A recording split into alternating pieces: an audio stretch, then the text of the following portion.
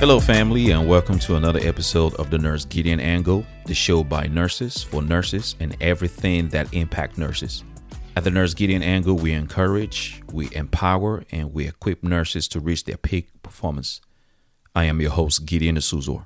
So, encouraging, empowering, and equipping nurses to reach their peak performance goes beyond finding ways to uplift each other. We also have to discuss uncomfortable topics. And this episode is one of those episodes that is going to draw some attention to an uncomfortable topic. This episode will focus on the issue of racism in nursing. Yes, believe it or not, there is racism in nursing. And if you're a nursing student, or you're contemplating going to nursing school, or you're about to graduate from a nursing program, this episode is not meant to scare you from what I consider one of the most rewarding professions in the history of mankind. Rather, it is meant to prepare you and perhaps equip you with tools to manage racism both as a witness or a victim. Because it's not a matter of if, but of when you witness or experience racism. Now, admittedly, racism is complex, even in its manifestation. What is evident, however, is that its impact can be both cruel and unfortunate for all victims. So given this complexity, this episode is only part one of a three-part series because I believe there are three distinct aspects of racism, namely client to nurse, nurse to nurse, and institution to nurse. So client to nurse, nurse to nurse, and institution to nurse. So what does client to nurse racism look like? I will briefly explain by sharing my experience with this form of racism. So this was the summer of 2010. I was working in the ICU at a major health system. At this time, I had become a very competent ICU nurse. I had mastered my craft at a level 1 trauma hospital. Became a certified critical care nurse. On this fateful morning, I arrived at the unit as I have done 100 times prior.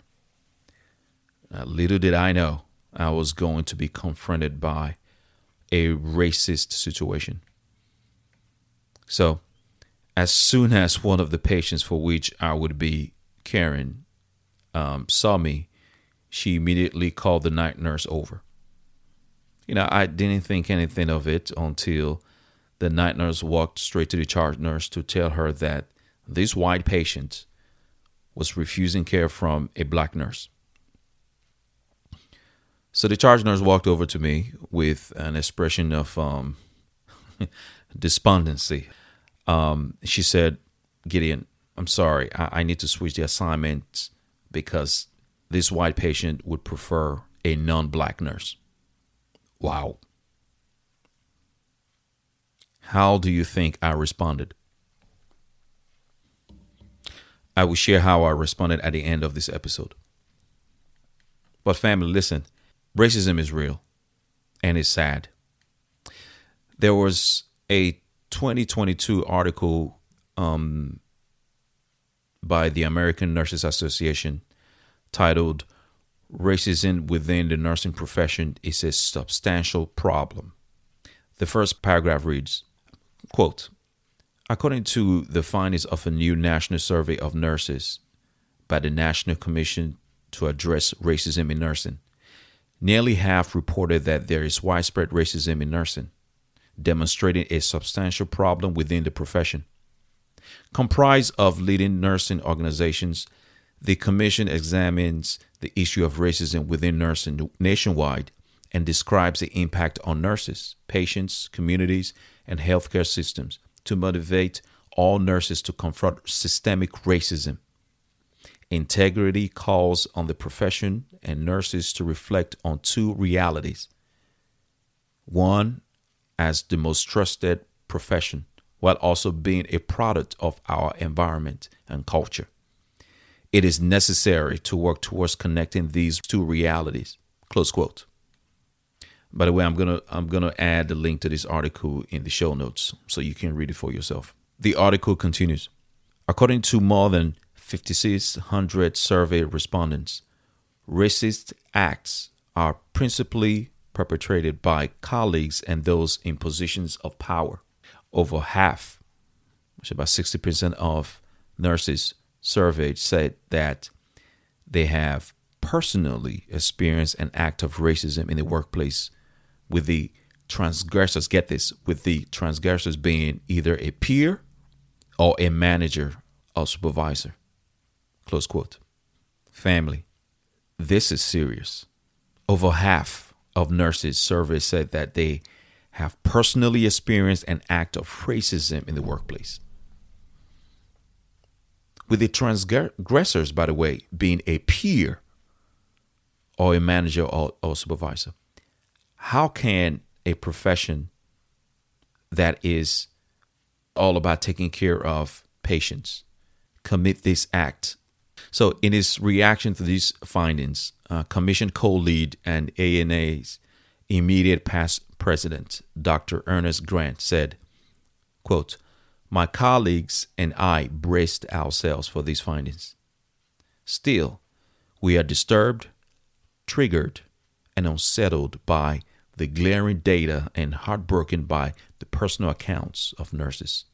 Close quote. I am equally disturbed by these findings. So should you. So, how did I respond to the case of the white patient refusing my care as a black male nurse? Well, I insisted I was going to take care of her anyway.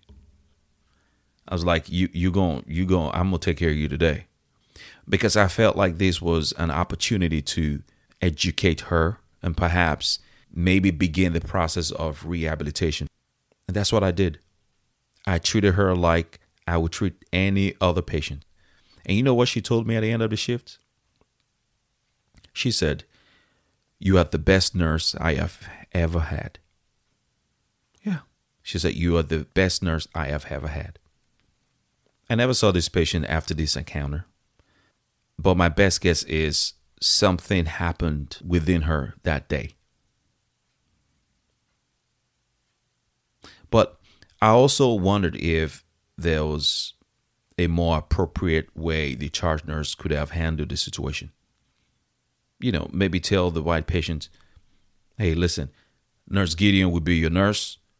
You can either take it or leave it."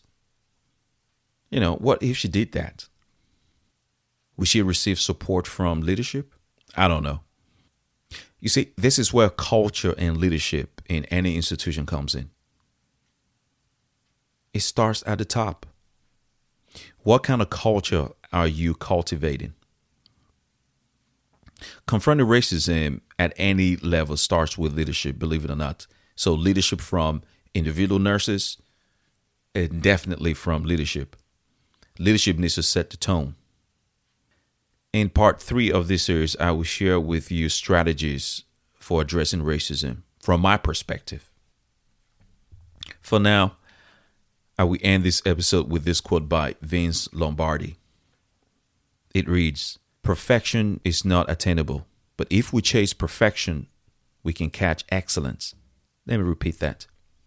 Perfection is not attainable, but if we chase perfection, we can catch excellence. See, it might be delusional of me to suggest that racism can be eradicated in nursing. But family, the status quo is simply unacceptable. It's not acceptable. We care for others. We need to care for each other. We need to look out for each other. We need to change the status quo.